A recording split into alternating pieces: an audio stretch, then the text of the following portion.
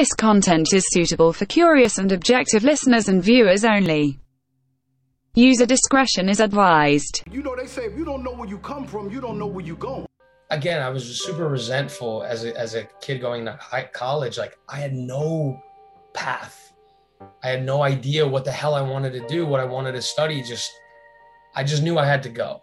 I learned, dude, life is too short to do shit you do not want to do. There he is. Joey Darshan in the building. Slice him and dice him. My guy. I'm sorry the wall behind me is a little bare. I'm leaving this apartment, so a little bit of bittersweet emotions going through my head right now. What's your fondest memory being in that apartment? In this apartment? Oh man, my roommates, just the random conversations that we'll have in the middle of the workday. I actually met Austin at the University of Florida, and him and I just became, super close as soon as we met there and kept in touch. And he's like, dude, we should live together in New York. And I was like, it's a no-brainer. And we've been together, me, him, and his brother have been together for the last 2 years in New York City. And the amount that we've discussed and learned and talked about from business, politics, philosophy, it's just like, it was like a kind of like a street MBA in and of itself. So just the bullshitting. So what's one conversation that stuck out to you that in like 5 years when you guys meet back up for your weekly dinners, you're like, yo, remember that one time we had that one talk about that one thing? Oh, man. Oh, my God. Oh, without question, Austin mentioned this thing to me a couple years ago, which just like literally like the first couple of months that we lived together just blew my mind, which was the law of paradoxical intent, right? So when you want money, you don't get it. When you desire sleep, you don't get it. When you want sex, you don't get it. When you want all of these things, it's like you're fighting so hard for that thing that you kind of just forget all of the things that you need in between that A to Z to get you from A to Z. And the law of paradoxical intent was just like, forget these like ambitious desires and just focus on the day-to-day, the things that make you happy, the things that you can implement with good habit, the things that you practice day in and day out. And then all those things that you really did subconsciously want, they kind of come to you. So the law of paradoxical intent, just like stop focusing on the end, like, have a goal in mind, but don't only focus and fixate on that thing. Make sure you're doing all the right things, the day to day, and just focus on being yourself, being happy, and all those things will come.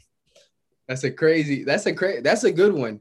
That's basically saying a fancy way of saying, if you focus on the shine before the grind, you ain't gonna get there. But it's almost like the same thing as luck. Luck is nothing but what you've been doing, what you've been focusing on, all catching up with the timing. And, Dude, and then that word luck it's so it's such a beautiful thing, and it's such an ugly thing, right? Because I think some people ride luck's coattails and forget that there is the hard work and the discipline and sacrifice and focus that go into making you lucky. But to quote literally the title of one of my favorite books of all time, Fooled by Randomness, like, don't be fooled by randomness. Know the variables that got you to where you got. And if you had a massive win, make sure you know why you won. Was it because of the right things, or did it just fall into your lap? There's always going to be the Mark Zuckerbergs, the Elon Musks, and these kind of like young prodigies that we all aspire to be.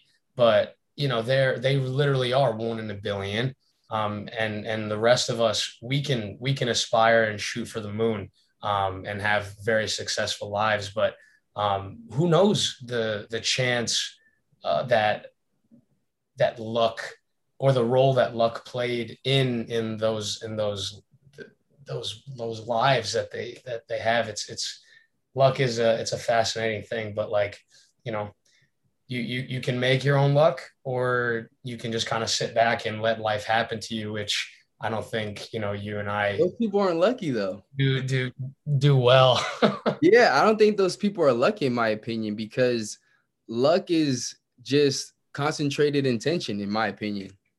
Because yes, Mark Zuckerberg is lucky to meet the people, but it's because he was intentional on building his resume and working in computers and having a passion, always be on the lookout. Because here's the thing, everyone goes to college. So everyone is like, it's not like he's one in a billion. Like, there's mad people at Harvard, there's mad people at all these other schools.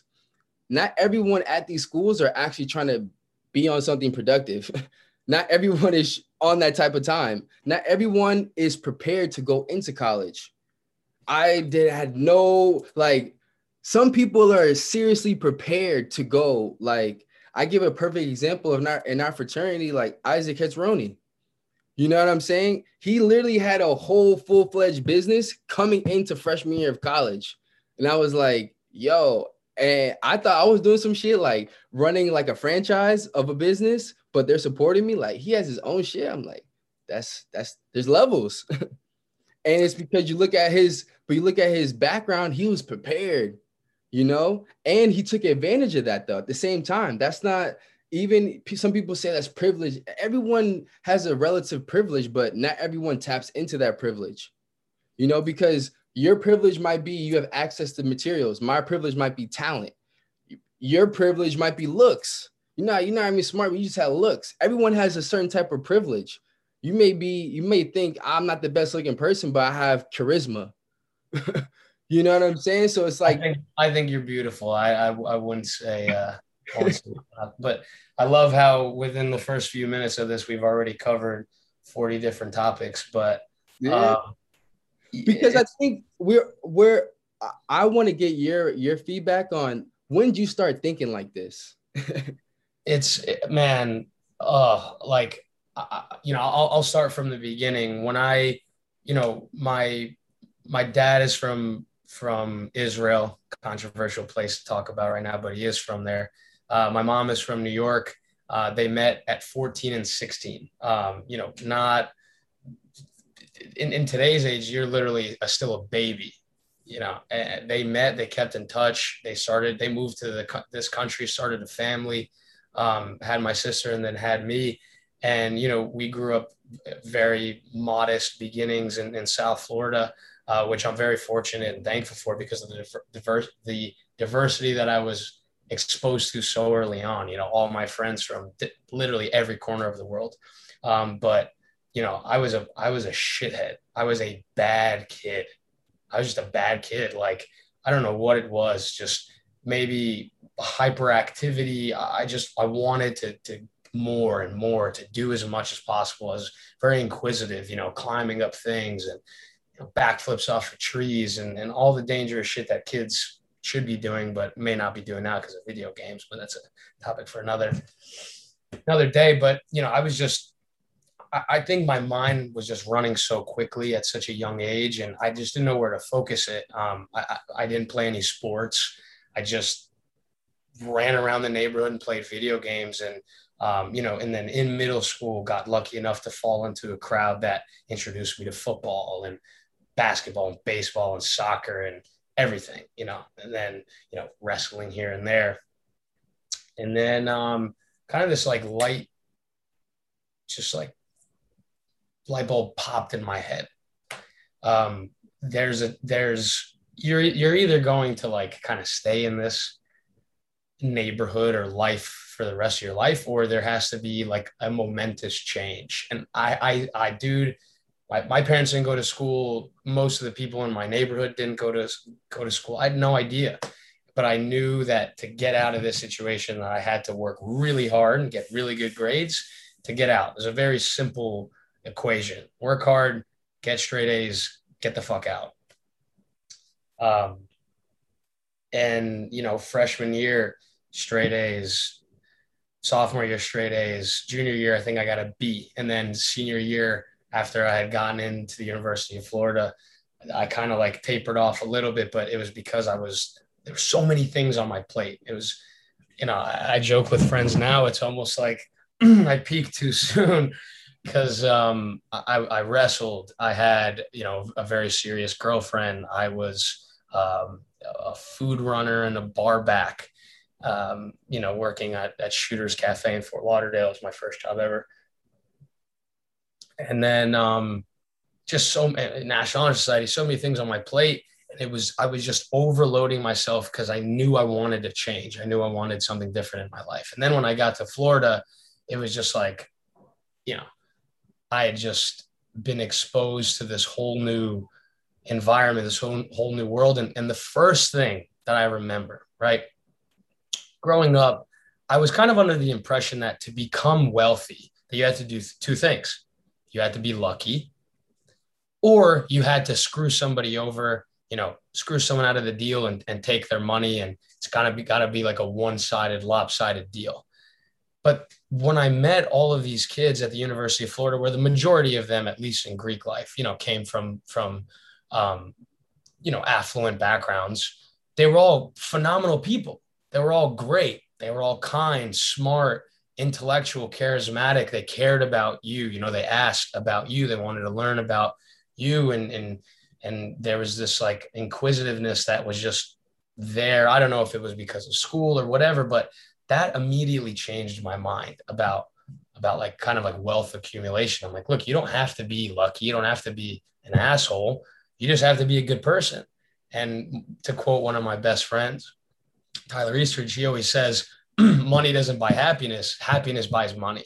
So I learned quickly, you got to be happy, got to take care of yourself, take care of your mentals, to quote Marshawn Lynch. And then, the sky's the limit. You just take off from there. So being an adult now, looking back on yourself, like, I know you said, I don't know, like, why I was a shithead? Like, why do you kind of know? Like, why do you think you were a shithead in your opinion? And then what made you realize this is not the move and let me completely 360 that? For me, like, I was A's and B's, but I didn't listen a couple of times. I got one ass whooping in the shower and reevaluate, like, yo, okay.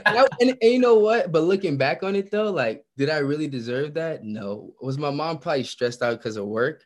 Probably. So did I get it crazy? But it just so happened that one for me did it. And I was like, you know what? Let me switch up my game and let me reevaluate what I'm doing to a certain extent. Sure. Man, I don't even know if I want to tell this story because it was bad. We got into some trouble. Two of my best friends and I, we got into some trouble like in 8th grade. And I think that was kind of the inflection point, or at least a catalyst for the inflection point. I was just being mischievous, maybe because it was the lack of, I don't know, focus in something like that causes a gritty discipline, which is sport. That's why I love sports, because it teaches you all of the hardest things in life in such a short period of time, how to be coached, how to push through adversity, how to win. I didn't have those things until high school. So I was just mischievous and I did bad shit. I got in trouble, came home and same thing. I got my ass whooped. Like, one of those that you just don't forget. Memorable. Signature. Yeah. You just, you lose your breath for a little bit and kind of like, it was just like, I think my brain had developed enough at that point to be like, all right, Joey, there's got to be some type of behavioral change. And just, I realized being in trouble, it just wasn't fruitful. It hurts your reputation. It hurts your mindset. So I was fortunate enough to get out of that, whatever it may be, but probably that ass whooping and also just realizing, that I wanted more. I wanted to learn. I wanted to grow. I wanted to meet new people. And I got super lucky, man. Like, again, I was saying I got into trouble a lot. I was getting into fights, and ironically enough, was getting my ass kicked. And then I was like, there's got to be a way to not get my ass kicked. How do I not lose these fights? Long story short, my coach from Coral Springs High School, Coach Jacobs, comes up to a bunch of us in the locker room. He hears us chatting about fighting, and he goes, where every fight ends up, right? And we're all like, no. He's like, ends up on the ground. How do you take somebody down? How about you guys come into the room and I show you? So like 10 of us roll in freshman year. We don't know anything about wrestling. Double leg takedown, single leg takedown, front headlock, any of that shit, any of the folk style basics. And, we realize this is brutal. This is so hard. You lose 5 pounds of water in a couple of hours. You have to cut weight. You have to run. I never did any of these things before. I never had teammates, never had a coach yelling at me. And those were the most transformative years of my life. So I have to give a lot of praise and credit to Coach Jacobs and Coach Hank as well. Those two guys, man, they kicked my ass, but I needed it. Between 14 and 18, you think the whole world is against you, right? You're like, why me? Why is this so hard? You get turned down by one girl, and you never want to ask another girl out on a date ever again at that age. But you just have to realize it's just part of being a team. But those wrestling years and just getting shaped by pain, getting my ass kicked, really, pushed forward the momentum of, I think where I am now. I wish, if I can go back, if I can tell myself I don't know when I started listening to people, probably 14. Mm-hmm. I think you lose kind of that like baby egocentrism. You hit like 14, 15, people start to talk to you and you're like, all right, I kind of understand what's going on. Read not just about what you're passionate about, but read the anti-library, read everything, learn about shit that you didn't even know existed, because then it opens up a Pandora's box of something that's you didn't even know you loved, but you do love.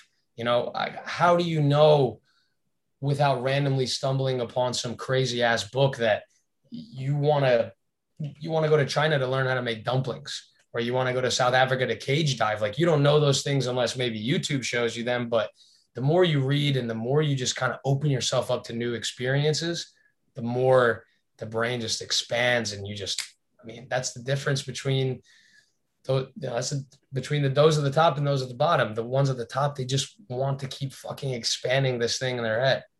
Books, you could download decades of data in hours. Like, that's the only way you can do that. Barriers of entry. And books are barriers of entry to people who are unaware of the power of the books. And that's why in society, you get recommended what classes to take, but not what books to read. That's the real thing that's crazy, is like in a capitalistic society, the way it's supposed to work, as things advance, we advance with the times. And then as things, there becomes more, but since we're all so skilled, we all have so much value, the prices go down. And there's still tiers and whatnot, and everyone eats. But we've never been that, if we really want to be real about it. And it's really like people like me, people who look like us, are now really getting a chance to understand the behind the curtains. You get to see behind the veil. Like for instance, you mentioned how Greek life taught you how, like rich people are like nice, whatnot, right? For me, it told me joining a fraternity, like it showed me how they are intentional about plugging themselves into positions, and they're intentional about support, and they're intentional about effort. And what I'm saying, it was like calculated. Like for me, I saw it was like, oh, okay, like that's how you every couple years you see someone in our fraternity becoming tapped into the most prestigious honor society. I would have never even known any of that stuff had I not joined the fraternity, of like even that's possible or anything like that. You know what I'm saying? And it's exposure. And Nate, it's like it goes back. That's it's such a phenomenal point. It goes back to psychology 101, nature versus nurture. Like, what are you born with before you come out, onto this planet, and what do you learn as we progress, throughout our lifetime? And that's the nurture part, right? What do you learn? And your environment nurtures you into who you become, right? So if you surround yourself with people who love the quick dopamine fix, the easy route, drugs, alcohol, partying, non-productive things, video games, and all of those things, it starts to deteriorate you, right? But when you're surrounded by, like the brothers that we had, people who go into law and engineering and medicine and philosophy and business, and sports. Thanks. It expands your mind. So it expands your network, and all of these different parts of your life start to accelerate because your environment is nurturing you to become a better version of yourself. So, I remember when I was in high school, I was like, I would never join a fraternity. Those guys are douchebags. They don't do anything but party. And don't get me wrong, we partied really hard. But some of the longest lasting relationships that I have to this day are because of the memories we formed and the conversations that we had, almost a decade ago now. So your environment's everything. Your environment is everything. Who you show me, the age old quote, show me your friends and I'll tell you exactly who you are. So like in high school, right? What was your thought process on, because for me, in our community, it's kind of like, all right, I'm trying to be something with sports. You know what I'm saying? So like for you, since sports really wasn't, it shaped you into becoming like a man and more mature. So what was your thought process on what am I going to do after high school? Man. So like I said, I had worked really hard to get the grades that I got. And did your parents' profession inspire you, or you didn't have no interest in what they did? So my mom, my mom and dad, blue collar, hard workers. My dad is he's in metal fabrication and he welds. But, in my opinion, he's the greatest welder in the world. Some of the things that he put together were magnificent, like things that like machines can't do. And he, I worked with him a lot, hammering metal, cutting, wood and steel and pouring concrete and all that shit. But he's like, I'm showing you this because I don't want you to do it. I'm showing you this because I want you to learn that this is really hard work, and that if you apply your brain power as opposed to your back power to getting things done, you're going to be, you can go so much further. So I think it's kind of like him showing me and exposing me to that really hard shit was like, don't do this. Let me show you what not to do. Do this instead. So I was just super resentful as a kid going to college. Like I had no path. I had no idea what the hell I wanted to do, what I wanted to study. I just knew I had to go. I just knew that I had to go. And then when I went, I started studying civil engineering, which still to this day, like, I don't know if I'd be into do it again, like get into UF as a civil engineer. Like, no, I don't think I would, but I did. And I got crushed. I failed super quickly.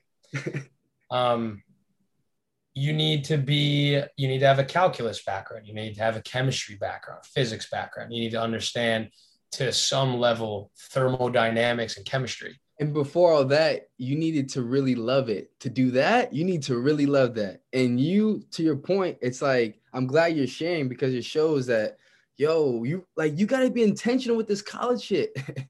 You know what I'm saying? I will, Like, a million percent. like if you're coming to college now, because we know like degrees are not security. You know what I'm saying? Degrees are not security. And the thing is, they never have been. They have never been a thing where it's like, if you get it, you're secured employment. I want to make a point about college, right? So I can say, I'm going to go with the con before I go with the pro. I'll say the bad before the good. When I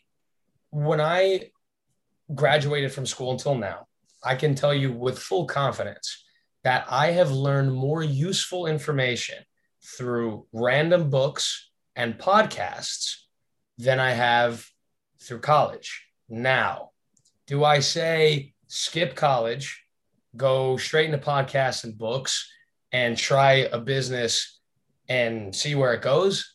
To be honest with you, no.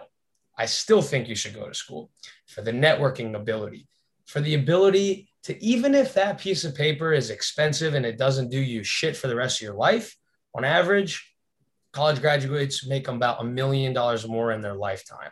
And that's because of the grit and the discipline and the focus that they obtain while studying for whatever class it is. I took food science and history of rock and roll. And to be quite honest with you, those are the two classes I remember most stuff from. But, accounting, finance, and chemistry, chemistry I took because of engineering, and finance and accounting because of the degree I ended up graduating with. Those are extremely important pillars of your life that you don't learn in high school. Nobody teaches you how to balance a checkbook, how to pay taxes, how to invest in real estate, how to calculate net present value and future cash flows. Those are things you learn in school. It depends your major though, because Sure. as sports management, we didn't learn all that. I learned that through my sales job. Sure. You know what I'm saying? So I think I agree with you that college is definitely a boost, because the real reason why they make a lot more is because they know a lot more people. You know a lot more people. If you went to college and you realize that you have to network, that's the thing. Like most people go to college don't realize that networking is part of the requirement. You know what I'm saying? So people aren't even like you. Would you say you were always sociable? Would you say you're introvert or extrovert? You could ask everyone who knows me, they're going to tell you I'm an extrovert, but I love being alone. I love my quiet time. I love being able to regenerate. And I think as I get older, I realize, shit, maybe I have been an introvert this whole time. But naturally, if I see someone on the side of the road wearing something or drinking something that I know anything about, I'm going to strike up a conversation, because you never know what you're going to learn. And you never know a friend that you might make, or, just those random events that you have to be open for. But you and I are super lucky because we are sociable people. We like to talk to people. And at the University of Florida, which is an SEC school, which I think focuses heavily on partying and meeting people, we got lucky. But, there are kids that go to school just to get the paper and forget that the most important part is meeting those people, meeting those friends, joining the clubs that in high school you probably would have made fun of for joining. That's the major key. Like you have to join these associations, and because those are where the connections are. Because here's the reason why I also give a lot of pushback to college. When, let's say I'm in sports management, right? None of my professors have been a sports manager. So none of them have managed anything sports related. Not a GM, not a coach, not a former player who to balance a checkbook, not a agent, not a attorney. None of them have lived a day in the life of my career. So what's the intrinsic value for me? So for me, like, and I'm an introvert naturally. Like I'm at the crib, bro. Like I'm not outside, because I'm in learn growth mode, right? But when I was in college, I could flip the script. You know what I'm saying? And because I knew after I did sales, not college related, I knew like once I did sales, I was like, yo, you need to know a lot of people. So To know people. So And I'll you need to tell know you my value. I'll tell you kind of my sales story, not to cut you off. I mean, Not go. because I want to tie it into what you're saying. I started door to door selling chocolate covered strawberries when I was in middle school. I watched Food Network. I met my favorite chef of all time, Alton Brown, Good Eats, guy's a man. And he taught how to make chocolate covered strawberries. So I go, you know what? I'm going to make chocolate covered strawberries and I'm going to go door to door selling them. I knocked on probably 100 doors and I think I might have sold 5. But in that experience, what happens is you're learning to shut that rejection, that fear of rejection down, because there's no time for that shit when you're knocking on doors. People are coming to the door and being like, what do you want? And you have to start talking. I've got a cooler full of chocolate covered strawberries that I made hand, they're fresh, organic, dipped in dark chocolate. This is shit I knew back then because I still love food. And I ended up selling these things, and it turned on my mind onto like, what is sales? What is sales, right? Like you hear this term, revenue, forward revenue, cost of goods sold, free cash flow, profit margin, marginability, all this shit, right? But sales to a fundamental level is a transaction between two parties. I have a good, you have cash, or now Bitcoin, whatever the fuck it is. Let's trade, and I take your money and you take the good. And this happens now on, I digress because this happens a million times a day now, even more so because of credit cards. But when I graduated from Florida, I said, for me to be wealthy like the rest of these people around me, I have to join a bank. I have to do banking. So I got into banking. I went into Deutsche Bank and I failed again. I got my ass handed to me. I had no idea. In my mind, I'm like, I'm going to be trading stocks. Yeah. So explain first how you got the interview, because that's very important. I think. Yeah, sure. I think what's dope is, let me give you my perspective, right? I would have said there's no fucking way a dude who majored in food and science could work at Deutsche Bank. You know what I'm saying? And the average person, the normal person would be like, that's not happening. So if you go back into my LinkedIn and Facebook posts, I was like, F this, F that. I did this all on my own. I got Deutsche Bank because there were 2 older brothers of mine in my fraternity that were at Deutsche Bank. And they took my resume and they said, we know you study some random ass whatever, but we know we know you're inquisitive and you like to learn and you're a hard worker. So how about you come join us? So I got the interview for Deutsche Bank. I don't even remember how it happened. There was a couple of phone calls. They got me the job and I moved to Jacksonville. Right. Wait, so before you continue, so like the phone calls, like, what are they talking about? Like, dude, I don't even remember. Like, oh my dude, it was so long ago. Like, I don't even remember. It was so like, what was your GPA? What excites you about banking? Like, just, I don't even remember. well, Like it that. wasn't even a hard, like, I get it. I got lucky. Like I got lucky because I know how to bullshit. No, all right. So let's say I worked really hard and I got the job. And before that, right? So why did you join the fraternity? Because you're anti-fraternity in high school. Like, what made you decide to join the fraternity? I remember going to Gainesville summer 2011, summer B, the famed summer B. And I met, a couple of great guys, Max and Dennis. And, we became so close. And then like, we kind of start getting pitched. We get sold, you got to join this frat. You got to join this frat. And at the time, we were told by the girls that SIGEP was a great one. So we joined it. And, 6 months ago, the same me would have been like, absolutely not. But I had opened my mind just because I was in a new environment with new people, with new goals and dreams and aspirations. And it was one of the greatest decisions of my life because it's that I couldn't imagine the butterfly effect of like not joining and what would have happened after that.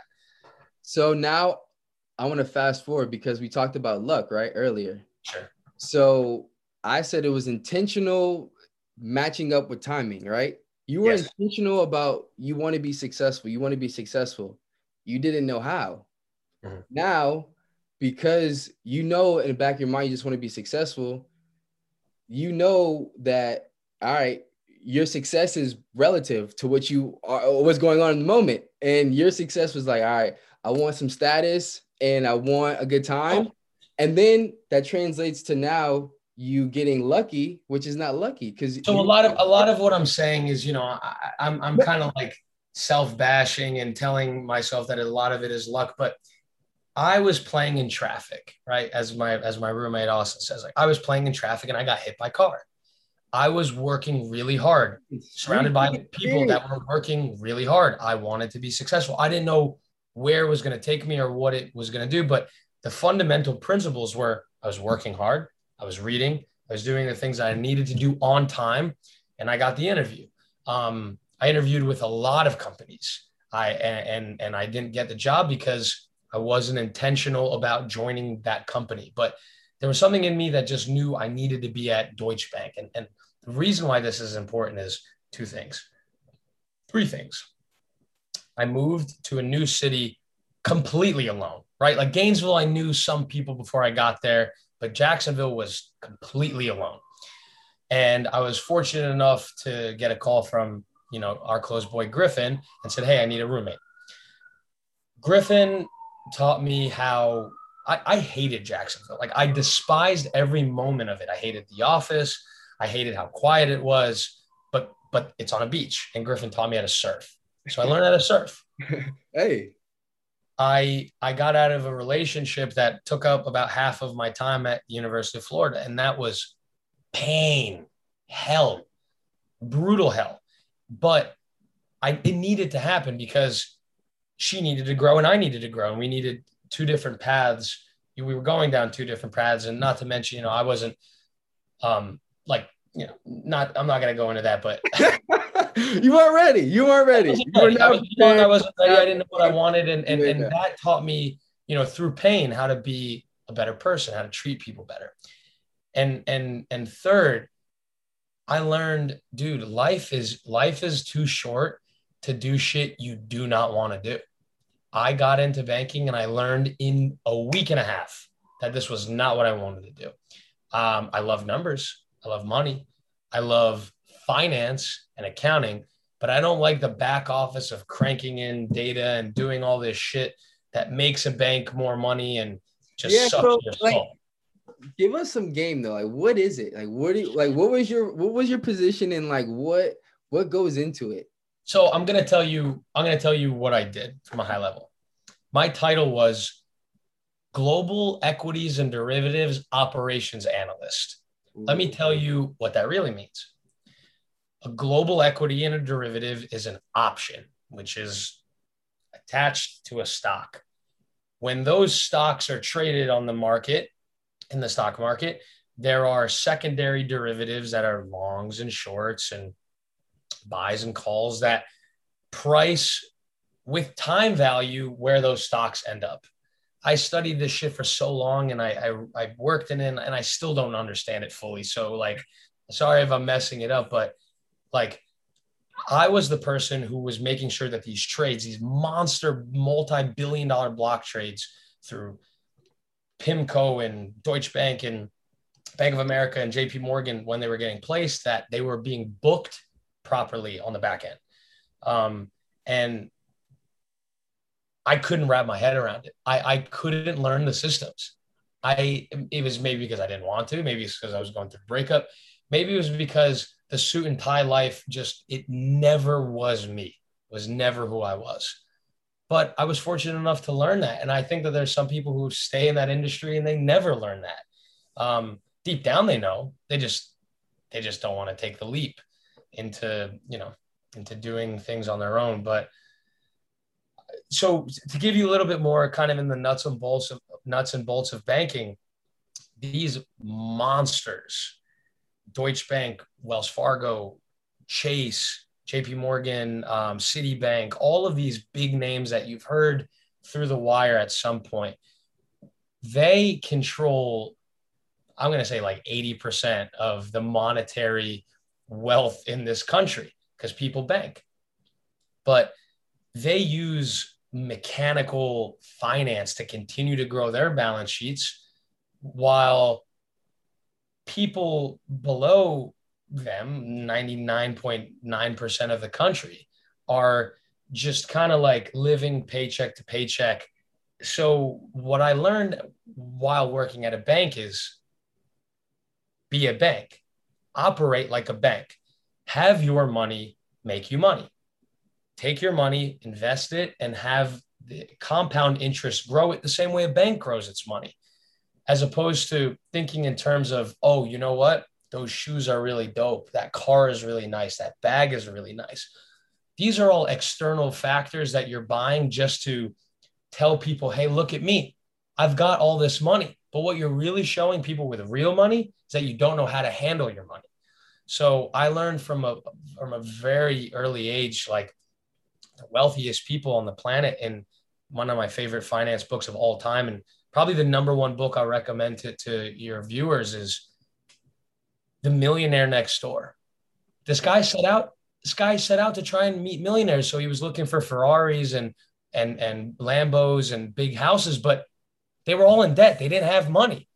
The millionaires were driving F-150s. That's the number one purchased car by self-made millionaires in this country, is F-150. Number two is, I think it's like a Lexus, like Lexus GS, whatever. Wealth does not show you that it's wealthy. So that was kind of the first lesson I learned. Like, you know, you want to buy these suits and you want to buy these fancy things, but like, if it's not developing your mind, it's not bringing you happiness, it's not growing you, or it's not like making you rest, like what the fuck are you doing it for? You're doing it for other people. And I'll tell you one thing, the quickest route to whatever the opposite of unhappiness is trying to make other people happy. And yeah, I know I'm circling, but I met a kid named Jesse there. We became boys, and he goes, Joey, you need to listen to podcasts. I'm like, why? He goes, you need to listen to The Investor Podcast, TIP. If you want to have your mind blown on what personal finance is, different asset classes, how debt works, how credit cycles work, how cryptocurrency works, you need to listen to The Investors Podcast. These guys will make all of the most complex financial terms like sports terms. Like, you'll understand them within a couple of months. So I listen to these guys. I moved to Colorado and I start knocking on doors and doing sales there. I literally started selling door to door again. You know, it's kind of, time is a flat circle. And the coolest thing that I learned knocking on doors was Jamie Foxx told in an interview that his ability to speak publicly came from his knocking on doors for 2 years. He said it was the equivalent of getting like a master's in communications, knocking on doors, right? Like, most people listening to this are like, I'm not going to fucking knock on doors. Knocking on doors sucks. There's dogs, there's guns, there's, you know, God knows what's there's no's. That's what we're all scared of. That's what people are really scared of. It's the no. You're not afraid of the no's. You're afraid of the goddamn no. And you know, just like, we're talking because we read a lot of books and we realize that, and we've done a lot of observation and a lot of seeking to understand, right? Not to be right. It's to seeking to understand, not to be right. You know, everyone wants to be proven right, but it's like, I'm just trying to understand it.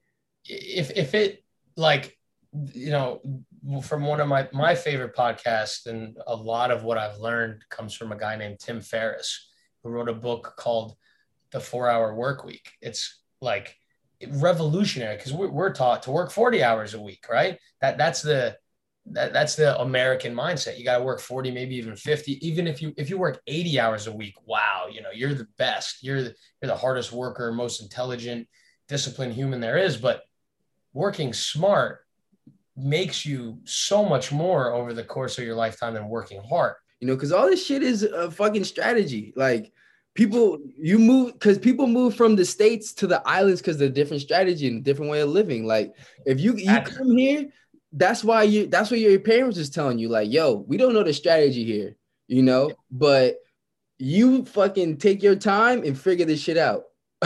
It's your life. Like Yeah. nobody like I'll tell you firsthand, coming out of high school, like I was desperate for a mentor. I was desperate to be around successful people to kind of like point me in the direction. Like what is it? What do you do? Right. Cause I think a lot of people think this lotto mentality, right? Like I'm going to get rich overnight or the quote. We don't think it. We just market. It's marketed to us every fucking day. That bro. quote. Like all it does, like being rich, all it does is take once. Like it takes you only one time to get rich. Literally one time every single day for 30 fucking years of doing the right thing and doing the hard thing. So this is the quote that I was going to say from Tim Ferriss. He had a guy on named Jerzy Gregorich, and this guy said, hard choice, easy life, easy choice, hard life.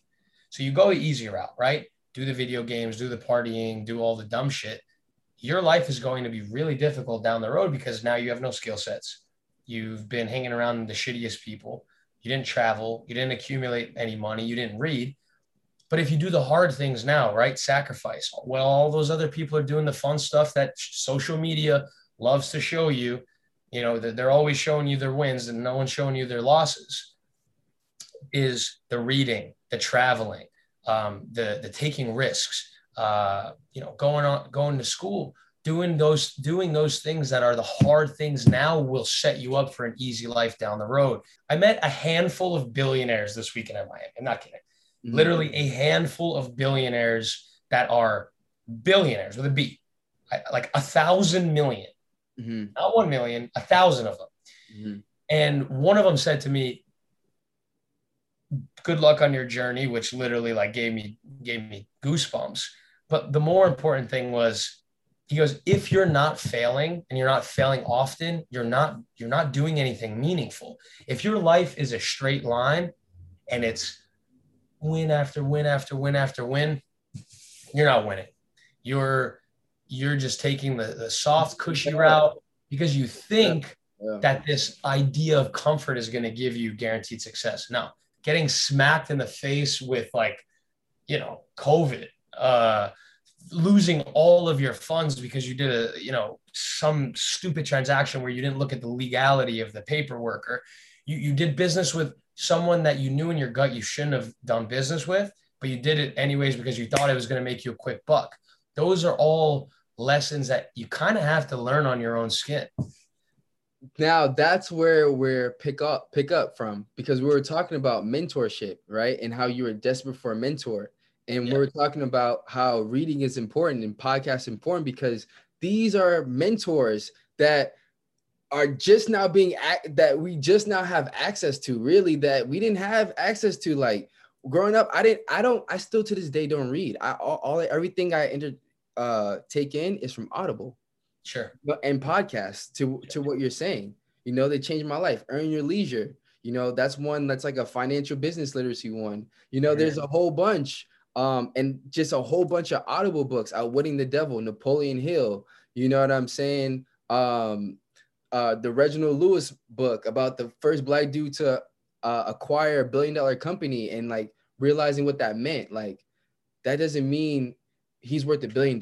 He's telling you how to acquire $1 billion company that brings in millions of dollars of revenue residually, and then sell that. And just like you said, mergers and acquisitions. And it's like, we have access to all these mentors, but we don't realize that's the books, that's the mentors. And that's why it's not really publicized. I mean, and that should really tell us, like. One thing that I do also have to say is like, intrinsic locus of control and conviction. Like nobody can put that. I can't put my conviction in real estate or the books that I've read into you. And you can't put the conviction you have from sports management and business intelligence and marketing and podcasting into me without me fully understanding the whole scope of it. Right. And, the thing that I would have to say to your viewers is or your listeners is, if you want something, right? You want to learn, you have this burning desire to be great and to expand and do new things, you have to do it yourself.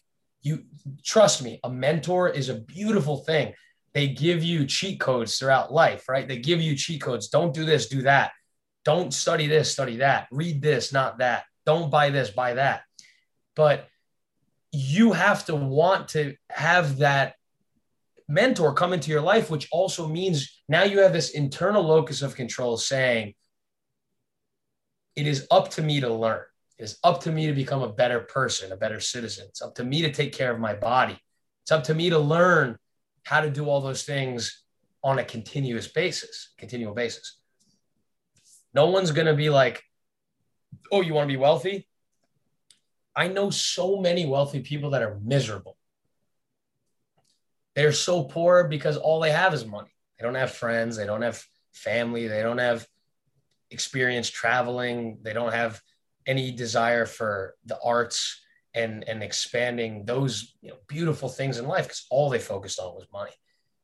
For you to expand, for you to grow, to get from point, human A to human B, it has to be a burning desire within you. And whatever that is, find it, grab it, and run with it. Don't let it go. Like, man, I'm 28. I hope I have 50 good years left. Your joints start to deteriorate around that time. I got 50 years left. And that is a short amount of time to do what I want to do, to see what I want to see, to build what I want to build. So, like whatever you're feeling now, don't make brash decisions. Don't throw all your chips, on one hand, but whatever you're feeling, push forward. Do it now. So that's a good segue of doing it now. So from Deutsche Bank, where's your journey gone to up until now? Man, I mean, like I said, and the door-to-door sales. I want to keep saying the word failure, because like for me, they were all learning lessons. They weren't like, I wasn't like, you suck, you're a failure, you're never going to make anything. But these were all learning lessons that I had to go through to get to where I am now. And there's a million more I still have to climb to get to where I want to go. So I was knocking on doors because I wanted to leave Florida. I was in Fort Lauderdale and then Gainesville and Jacksonville. It was like, it's time to get out of this place. So I meet a phenomenal girl, and her and I moved to Colorado together. We weren't even dating. Hopped in my car, filled the trunk, moved to Colorado. I got an apartment and she got an apartment. And like, we just knew in our guts that we had to do it. She was a nurse and I was an aspiring salesman. And I met these group of guys called Power Home Remodeling in Colorado, and one of their offices in Colorado. I think they started in Philly. I get in a van with these goons, literally these goons that became another fraternity almost. We're knocking on doors, snow's dumping on us, dogs getting released, people come in the door with shotguns. Then there's also people that are like, come in for dinner, meet my family, meet my dog, tell me what's wrong with the house. So I was selling home remodeling packages, and it's the people who are like, get off my property, who end up the next day spending $65,000 on new windows and siding. It's like, what? And then the ones who are like, I love you, you're great, this is phenomenal, I've been looking for this forever. Never hear from them again. It's random. I left that job and started working for an ex, the one who I broke up with in Jacksonville. Her family, a guy that I had met through conversation, her cousin, and we hit it off. We had a lot of very similar experiences in life, and we both were very hungry to just grow and expand. And he took me on his team, and that's where I learned business development. So it's not just sales, there's marketing, there's business development, there's sales, search engine optimization, digital experience. Like, it's not just advertising, not just knocking on doors now. It's you gotta have an online presence, an online storefront. And that was a jewelry company. I was selling jewelry. And, I, I got to travel to Montreal.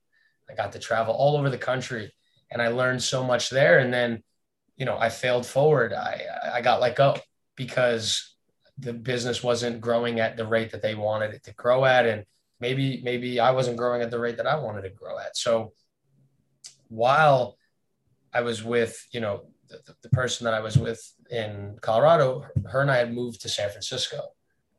And are you starting to see how these random things just are happening? The reason these random things were happening was because I fucking said yes to everything, like everything, any opportunity. Yes. These random kids want to go to dinner. Yes. These people want to fly to Seattle for the weekend. Sure. Let's go. Even though I was so deep in debt because I didn't have cash, all my money was spent on my college education. I ended up in Colorado, in San Francisco, and I learned about tech sales. Oh, there's a company called Angel List that is literally a LinkedIn, a list of all these tech companies. If you're 16 listening now, 18, go on Angel List. Look at the companies that are about to be the new Ubers and Apples and Amazons. They're all on there.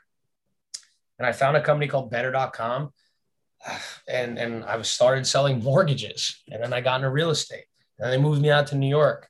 And then I was talking to, multi-millionaire real estate investors and single family homeowners. And it's just like, man, it just kind of snowballed. And then I learned about equity. I got a piece of the company. They gave me stock. And then that kind of like was when I'm in downtown New York. I'm in the financial district in 7 World Trade, the building closest to the World Trade Center. And my desk is directly looking over this, where the Twin Towers used to stand, the memorial. So it was like a powerful energy, like every single day, like this shit is not like to be taken for granted. Like you gotta work hard. You gotta do what and I just call phone calls, literally hundreds of phone calls a day, emails, phone calls, getting yelled at by my boss, just like, but it shaped me. And I that was kind of like the first year of success that I got to experience. And so that's kind of like all my professional work life. Mm-hmm. The stuff that's more important to me, more exciting to me, is my entrepreneurial stuff, right? So I had to wear the shirt, had to represent Darshan Group. So okay, let's go. So I started Darshan Group, in spirit back in like 2017, but I wasn't really until I purchased the LLC back in 2019 that Darshan Group kind of like took off. And by taking off, I mean buying a duplex and having absolutely no plan, no contractors, no title people, no mortgage people, no agent, nothing. All I knew was from knocking on doors in Colorado that I needed to own one of these things come hell or high water. I bought a property with an FHA loan, 3% down, which is a phenomenal program for people to get into homes with so little cash. And you can buy a house and be able to be a homeowner. And if you buy a duplex or a triplex, you live in one and rent out the others. It's called house hacking. So I bought. Is that what you did? Duplex? Yeah. So I moved in one side, rented out the other. Before you go into that, talk about since you did all this without all these people. So how'd you make the deal happen? Walk us through some of the talk track and so before the mortgage contracts. How'd you get the contract? Or would you make before the mortgage company better.com? I was working at Bixler's, which was the jewelry company. Mm-hmm. I would get my work done like super quickly, right? So and it's also West Coast, so 2:00 there is 5:00 East Coast. So 2:33, I'm done. So I'm laying on the couch. My girlfriend's working at the hospital, and I'm just like, there's got to be a way to make money while sitting on your ass. There has to be. So I go on YouTube, how to make money while you sleep. First guy that pops up, very controversial name, Grant Cardone. I start watching everything that he produced. Net operating income, cap rates, how to acquire buildings, how to survey buildings, how to look for, poor management, how to renovate a property, kitchens and bathrooms, how to get the highest quality tenants with good credit scores. So I start making phone calls from Redfin and Zillow, just blasting calls. I think I spoke to, I'm not kidding, 150 agents in South Florida. Show me duplexes. Show me duplexes. Show me single families. I was getting inbound leads from these agents. So there was one that I ended up just like really clicking with, and he sent me a deal, and one day I just gave up. I was like, I can't do this shit anymore. It's too stressful. I don't have the money. It's over. I had a couple of beers. I was, hanging out with some friends, and I get a text about a duplex, and this gut instinct in me goes, you are closing this one again, come hell or high water. Whatever needs to be done, you're getting this apartment. You're getting this duplex. We got it under contract. I remember the day my heart was racing at like 200 miles a minute. And I got it under contract, and dude, I had like $8,000 to my name, and I needed $17,000 to close. So my girlfriend at the time lent me $5,000, and my boy lent me another $5,000, and my dad, scraped together $3,000. So I finally had enough, and I got in there, and I had no idea what I was doing. I had no idea who was going to fix the kitchen and bathroom, who was going to paint the outside, who was going to get tenants in there. And literally through fear, I was like, please, like, I need to fucking figure this out. Called everyone I knew, please get me a contract. I was getting these insane bids, $50,000 for kitchen and bathroom, $40,000 for kitchen and floors. And then this guy, Raf, comes in, and he, looks at the premise, and he goes, great, I'll start on Monday. Like, what do you mean you'll start on Monday? He goes, I'll start on Monday. I'll do the whole thing for $20,000. Exterior, interior, everything. And I was like, oh my God, like, well, yes, like, let's do it. So I didn't know how it was going to turn out. I didn't even know what his work looked like, but I did it because I knew it had to be done. If I didn't do that, this thing would have been sitting, and then I wouldn't have had tenants in there. And then I would have went bankrupt and lost the property, and it would have foreclosed. So I just kept pushing. Dude, I literally racked up credit cards to fix this damn thing. I paid them through PayPal via credit card.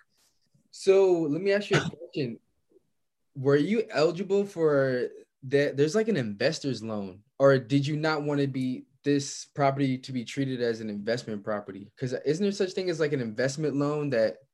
So investment loans, because, all right, so you own a home and I own a home. You live in the home and I own the home and I have tenants in there. Who is more likely to default on it and not pay the mortgage? Someone who's living in the home, or someone who's not living in the home? Yeah. Me. Yeah. You? Me. It's your home. Do you want to be homeless? No, you're going to pay your mortgage. Okay, true. If I've got tenants in there and they stop paying me, oh, well, whatever. I'll survive. Let the bank take it. So investment loans inherently, naturally, are more risky, so higher interest rates.